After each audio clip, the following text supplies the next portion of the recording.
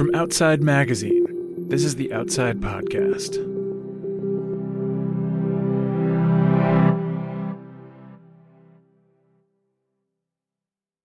It might be satire, I guess, but it doesn't read like satire.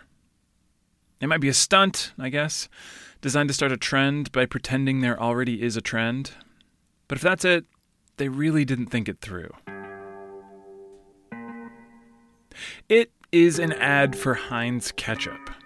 And in this ad, the company, Heinz, writes that runners everywhere are fueling their runs with ketchup. That's the first text that shows up on the screen. Which, okay, maybe? Ketchup is chock full of sugar. That's good. Ketchup is also free at most restaurants, which might appeal to the dirtbag runner types out there. And it comes in a packet, just like energy gels. So easy to carry with you. Also good. But that's pretty much where the idea falls apart. Here's how we know runners everywhere are not fueling their runs with ketchup. For starters, to get the recommended number of calories per hour, you need to consume something like 30 ketchup packets. One every other minute. You'd barely have time to run. And if you were to eat 30 ketchup packets, that is way too much sodium. It would be an absolute gut bomb. You'd be chugging water just to keep from throwing up. In fact, there are a lot of reasons why runners are not fueling their runs with ketchup. The New York Times did a whole story on how this trend really isn't a trend. Friends don't let friends eat ketchup while running. But producer Maren Larson wanted to know, if not ketchup, what should runners eat? Does any of it sound appetizing to her girlfriend?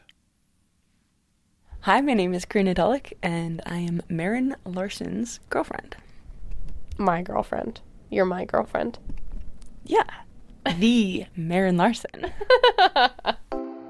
This is my partner, Karina. She's a strong athlete with one pretty big weakness. I'll just be out on a lovely trail run or a bike ride and be like, wow, this is so pretty, this is so pretty. Like, I don't want to stop. I can go farther, and then I've gone too far. Let me tell you about one such time when she went too far. It was a beautiful day this fall, and she was headed out on her bike for a training ride. I was like, oh yeah, this sounds like a really good bike ride. My friend recommended it. And so I think it was supposed to be around 40 miles, maybe. I did plan to bring snacks, and I completely forgot to bring snacks. Didn't you, have them all laid out or something? Yeah, I think I, had them on my kitchen counter, and I just completely forgot it. Right. And how much water did you bring? I brought one water bottle. Describe, what kind of water bottle every time. The water bottles that fit on your bike? Yeah. So. The smallest possible. Yeah. Yeah. Yep. Got it. So, and I think I was gonna put a, electrolyte packet in there, and I just completely forgot. It was just water. You were just, too excited to go on your bike ride to worry about surviving it. Exactly. I was just like, oh my gosh, this sounds super fun. So I started the bike ride. Karina headed off on her 40-mile ride and soon found herself playing leapfrog with another cyclist. She got just a tiny bit competitive, and before she knew it, she was on a longer route than she'd planned. So I think it was around 50 miles that I ended up biking that day. Basically the whole bike ride back, I was like, food. I just couldn't stop thinking about food. Karina made it home that day, but barely. She had to stop at a 7-Eleven just a few blocks from her apartment. There, she gulped down a Gatorade and loaded up her bike jersey with snacks to devour the moment she got home. How did you feel after your little 7-Eleven feast? Oh, decadent. Decadent? Yeah. Tired? Yeah, I was so tired. I think I just laid there. I laid on my couch the rest of the day. It's likely that 7-Eleven run narrowly saved Karina from bonking. Bonking is a bit of endurance sports lingo that refers to what happens when your muscles completely run out of glycogen, which is what we call the glucose stored in your muscles and liver. Bonking means you've used up all your energy, and it messes you up, both physically and mentally. It can be dangerous, and it's unfortunately a phenomenon Karina is all too familiar with. I love being active. I just don't know how to fuel. To address this problem, Karina has tried everything over the years. Everything, that is, from eating and drinking very little while exercising to forgetting to fuel entirely. Not water, not food, not gels or gummies or anything with electrolytes in it. She avoids it all, despite the super sick running hydration vest her girlfriend got her, which has 2 soft flasks and plenty of room for snacks. Just saying. As she branched out to the other endurance sports and her efforts grew longer, her strategy remained the same. Until that day on her bike. That near bonk at mile 50 was a wake-up call for Karina because that ride was actually part of her training for her first ever triathlon, a half Ironman this summer. And a 50-mile bike ride is just under a third of what she has ahead of her. 1.2 miles of swimming, 13.1 miles of running, and 56 miles on the bike. I'm really excited for you. I'm also a little nervous for you.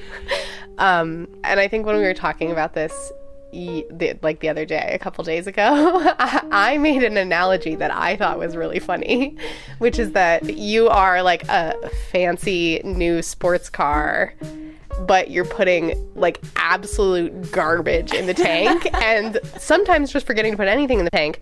So you're like in the middle of a drag race that you could totally win and then you run out of gas. I've been there to see what happens when Karina runs out of gas. One day when we were on a trip and I was working from our hotel room, she decided to occupy herself with a 6-mile trail run, a very average workout for her. But she didn't eat breakfast or lunch, and neither of us can remember her drinking much water. By the time she got back in the early afternoon, she was in rough shape. I remember walking up the stairs to the hotel room and I was like I had to stop halfway because I was getting dizzy. Made it back into the hotel room and just like laid down and you made me in quesadilla, I think. Yeah, in the hotel microwave. Yeah, with cheese and yeah. Didn't you throw up in a trash can? Oh yeah, I did. And I remember I couldn't stand, I tried to stand up and I got super dizzy, so I just had to sit on the couch. Yeah, it's not good. I'm not proud of it. I'm not happy to be talking to you about my failures. And I know I need to get better at it. I just don't really know how. Well, good thing your girlfriend is a podcast producer, which means I am going to find the answer for you because I'm worried about you dropping dead in the middle of a race. As my partner's number one cheerleader, I consider it part of my job to keep her from keeling over during her triathlon. To help me accomplish that, I called up some experts. Nutrition's important, especially once you get into big endurance things like anything beyond, I would even say half marathon. This is Abby Chan. It is essential, and it is the number one thing that goes wrong. And this is Alyssa Mokiver. A lot of us don't have the education around how to eat or fuel ourselves in just a really realistic manner, and we really tend to struggle. Both Abby and Alyssa are registered dietitians who work with athletes. You might remember them from the time they helped me demystify the suspiciously common experience of having a post-adventure craving for a cheeseburger. I asked them to come back to see if they could help Karina. And they reassured me that she's not alone. As a dietitian, granted, I work in this field. People come to me for help, so this is going to be a little biased. But I have yet to meet an athlete that I'm like, yeah, you're doing a great job. You're good. You're dialed.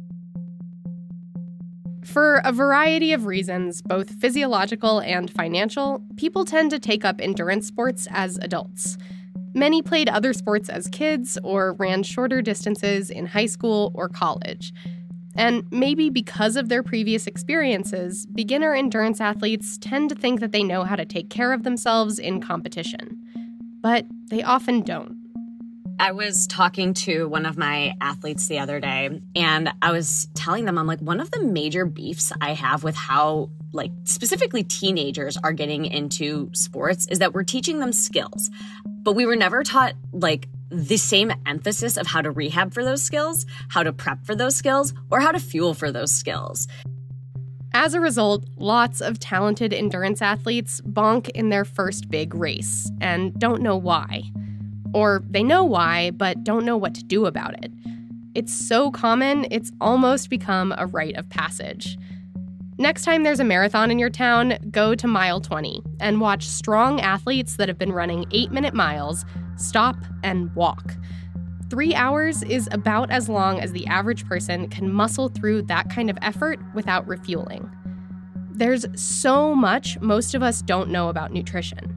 Take, for example, the humble calorie, the biggest number in that black nutrition facts box.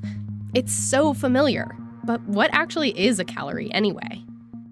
Anytime I'm talking about calories with my clients, I talk about it in the term of like, what is it? It's a unit of energy. Like an inch is a unit of measurement. A calorie is a unit of energy.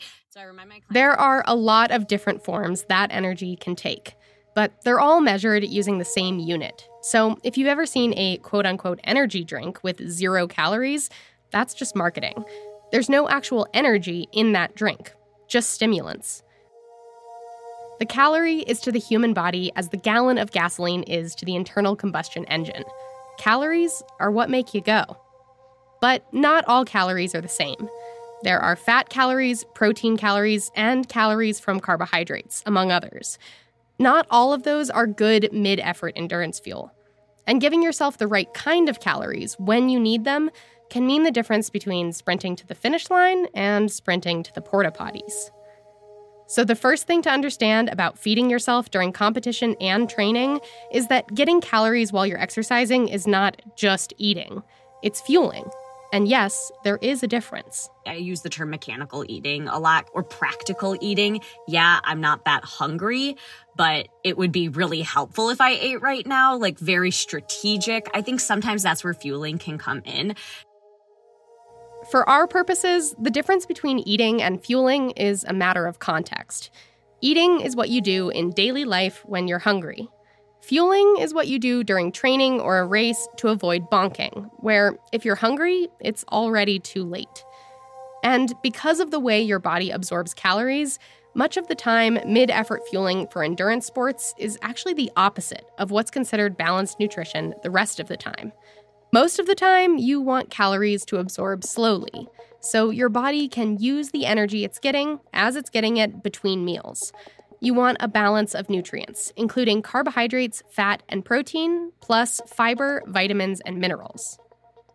During endurance sports, on the other hand, your body is burning energy so fast that you want calories that can be absorbed quickly. And fat, protein, and especially fiber all put the brakes on digestion, slowing it down so that the nutrients don't all hit the bloodstream at the same time. Essentially, you want your energy absorption pace to match the pace you're moving. When you're moving slowly, you want to absorb energy slowly. When you're trying to tackle your first ever triathlon, not so much. You want a lot of energy right away, and that means carbohydrates, also known as sugars. But just like there are different kinds of calories that absorb at different speeds, there are different kinds of sugars too. You've likely heard of the big 3 before: glucose, fructose, and sucrose. All carbohydrates eventually lead to glucose. That's basically what happens. So carbohydrates are sugar, sugar are carbohydrates. That's what it is. And so there's many different types, and that's also going to depend on how well you absorb it or digest it. Glucose is the simplest sugar, and it is absorbed directly into your bloodstream without additional processing. Fructose has to first be processed by your liver before it can be absorbed, making it a slower release sugar. And sucrose, the scientific name for table sugar, consists of molecules that are half fructose and half glucose, and have to be broken down by enzymes in your digestive tract before being processed, making them the slowest sugar. That's really important because our system does max out on how much glucose it can absorb in a certain amount of time. And so we can actually absorb more if it's glucose and fructose. The key to fueling for endurance is giving your body the types of fuels it can absorb quickly. But mixing those fuels with things like protein, fat, and fiber slows down the absorption process in a multitude of different ways. And remember, that's a good thing if you're sitting at your desk all day. You want to absorb energy slowly. But if you're out biking or running all day, you want food that's as easy to digest as possible. If it's not, well, there are consequences. when we're training and exercising, our body is stressed out, which is fine. It's not inherently bad, but what's going to happen is our body will start to shunt blood flow to our muscles, which therefore means our gastrointestinal tract is going to have less blood flow as well. And we need blood flow in order to digest our food. So if we don't have blood flow and we're just all of a sudden loading it with a heavy amount, it's going to end up sitting in there. It can lead to more like diarrhea, nausea, all those things that aren't super fun. Okay, so you're looking for calories that you can access quickly and won't upset your stomach, which means you want glucose, fructose, and sucrose. And in general, for efforts longer than an hour, you want to avoid fat and fiber to make sure that your body can absorb those sugars as quickly as possible. How much fuel do you want, though? Abby says it depends, and gives the caveat that most of the research on this has been done on cis male athletes. But she has general guidelines. Typically, research suggests that anywhere from 30 to 60 grams of carbohydrates per hour is where we should start. Typically, I say 40 to 60. If it's going to be 3 or more hours, it's typically about 60 to 90 grams of carbs. And then there's now new research where it's like, if it's even within that 3 or even 4+ hour range, anywhere from 90 to 120 grams of carbs per hour is necessary and is showing to be actually more preventative in decreasing muscle fatigue and decreasing muscle breakdown too. For a half Ironman triathlon like the one my partner is doing that will take 6 hours or more, we're looking at upwards of 90 grams of carbs an hour. So with a little math, we can figure out that she'll need to consume something like 600 grams of carbs during the race. It's hard to overstate just how much that is. 600 grams of carbs is what you'd find in about 82 Chips Ahoy chocolate chip cookies, 106 feet of fruit by the foot, 17 20-ounce orange Gatorades, or 300 Heinz ketchup packets. Yikes. It's a lot of carbs, so you can see how important it is to choose something you really want to eat. But it doesn't have to be perfect. Any carbs are better than no carbs. And there's one more ingredient we need to add to this equation: electrolytes. When we're talking about electrolytes, we're talking about sodium, potassium, calcium, and magnesium. And so a lot of times the main thing we're looking at, especially for endurance sports, is how much sodium are you getting in? And this is going to depend on the person, if someone's a much heavier sweater versus not. Electrolytes are crucial to the chemical reactions that cause your muscles to contract and relax. If your body has enough of them on hand, it will automatically balance these levels in the bloodstream to keep everything working. But if it runs too low on sodium, potassium, calcium, or magnesium, it can cause a bunch of problems, like muscle cramps and nutrient depletion. But overall, sugar, salt, and water is all you need to make basic endurance fuel. It sounds pretty simple, but staring at the myriad hydration mixes, energy gels, and performance gummies at your local grocery store can quickly get overwhelming. So how do you choose? We'll break it down after this. Even if you think you know what to look for in your endurance fuel, the sports nutrition aisle at the grocery store can be daunting. But dietitian Abby Chan says that choosing what's right for you really just comes down to 3 points. First and foremost, what are you actually going to eat and want to eat when you don't want to eat anything? So your preferences are going to be the most important. So if you're going to have a goo that's sitting in like your back pocket or in your running vest or something like that, and it's going to sit there for months and it's kind of just like a just in case thing, that's probably not your preference. So I think preference is number one. I think second is finances. Endurance sports are incredibly expensive, and they don't have to be. I think a lot of times we're told that like, you need to have this specific thing. You need to have this specific performance thing in order to compete and do well. And I would say that that's actually wrong. You know, we as humans, we've been doing endurance things for a long time, and we can do it in a lot of different ways. And then I think it leads into the third point of like, what is your gastrointestinal tolerance and what has your gastrointestinal training been? Because that's going to be the main indicator of if you succeed in an event or not. You heard that right. Abby says that your gastrointestinal training, not your physical training, will be the biggest single factor in your success on race day. So let's take the big three she outlined: what you want to eat, what you can afford, and what you can stomach, and build a gastrointestinal training plan. Because you really can train your gut to tolerate more nutrition over time. But you have to put in the effort.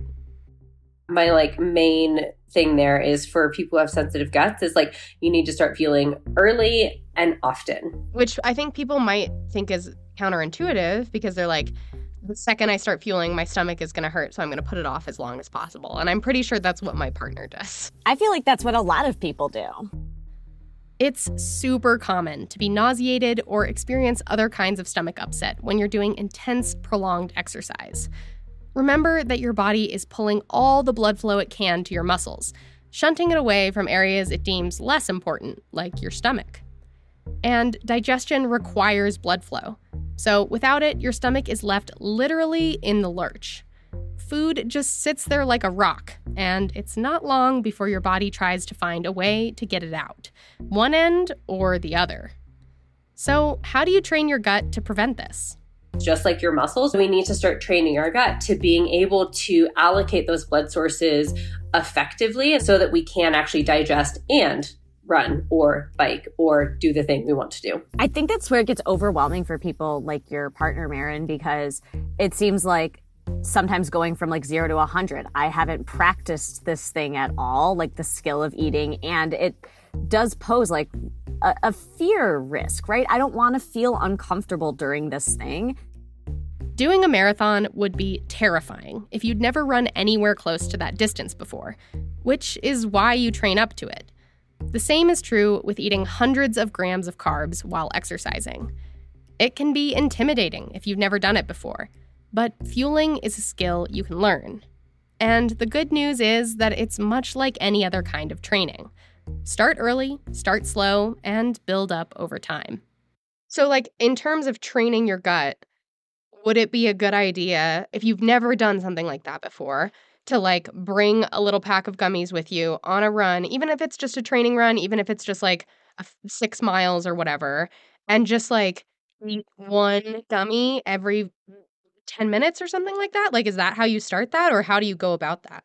I would start in that situation first, moving that food, that pre-fueling closer and closer, getting more confident with that. And then doing something small, maybe right before your run or during, right? With those gummies, or during, right? With Gatorade. So kind of practicing moving that intake a little closer while simultaneously practicing maybe a little bit of intake on my actual endurance sport. So find something you enjoy and just start practicing eating that during your workouts. And it can be once a week if you're feeling antsy and uncomfortable about the way that that's going to make you feel. But if you can consistently do that for one of your training sessions for a week or two, then you can bring it up to 2 times a week. And you can build that lived experience of knowing, okay, I was hyping up in my head this was going to feel a certain way. It does not.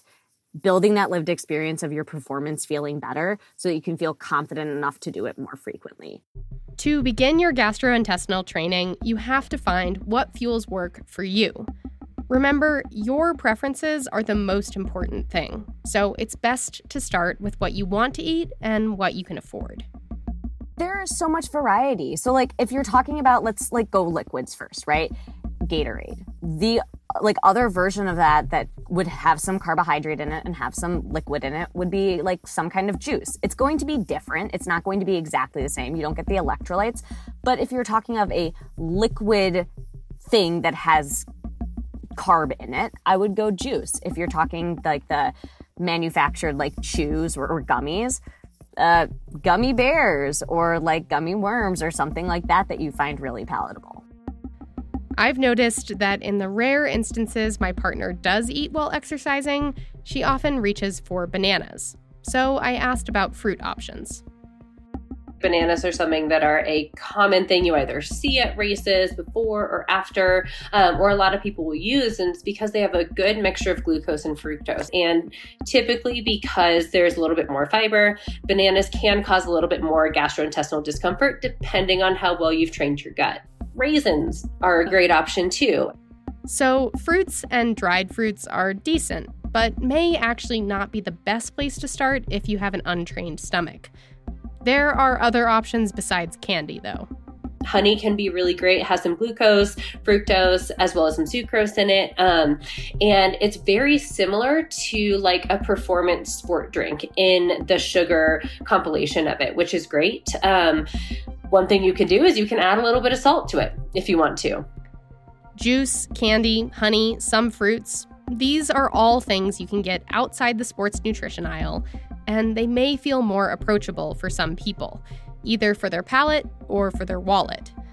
But what about those mysterious gels and gummies in the endurance fuel aisle?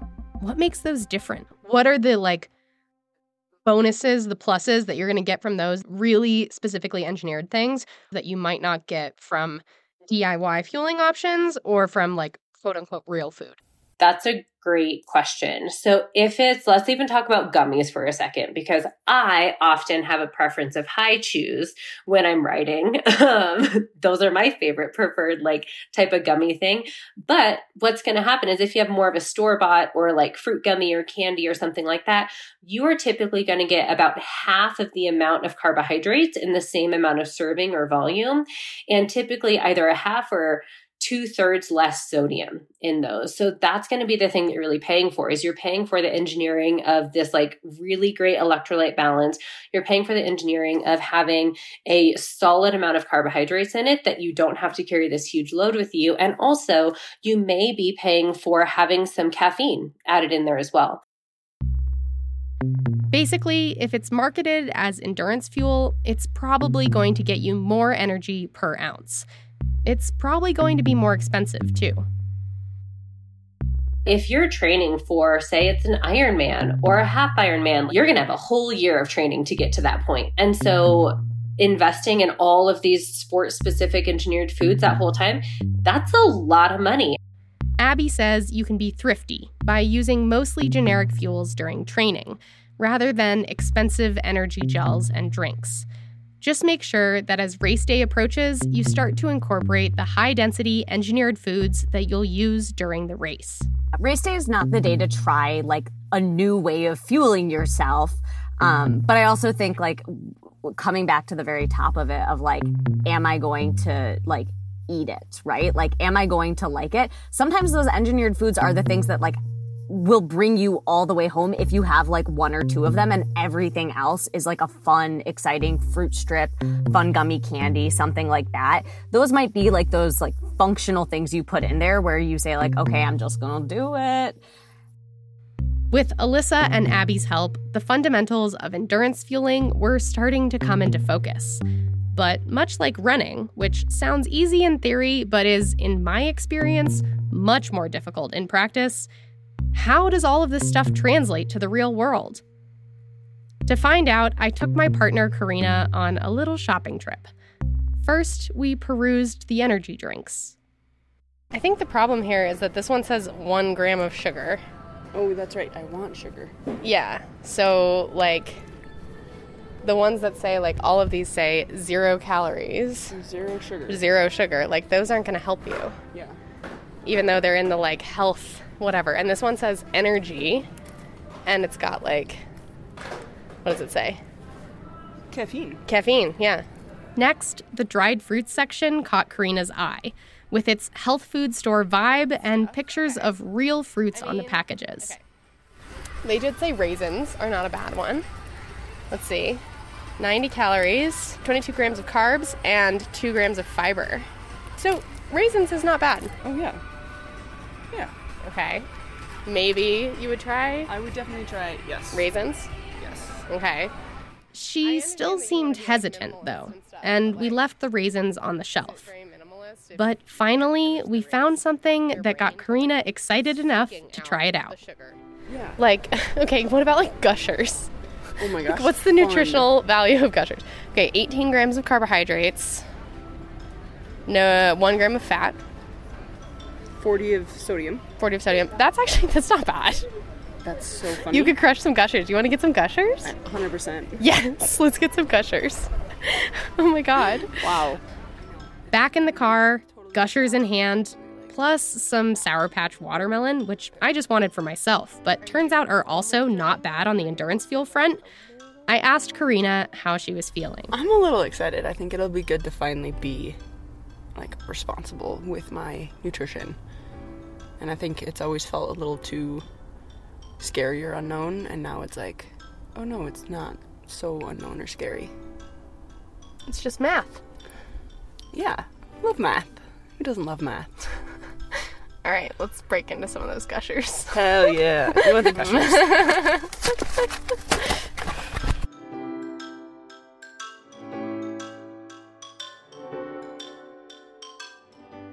Maren Larson is a regular contributor to the Outside Podcast. Thank you to Karina Tullock for getting behind the mic, and to Abby Chan and Alyssa Mokhyber for sharing their nutritional knowledge.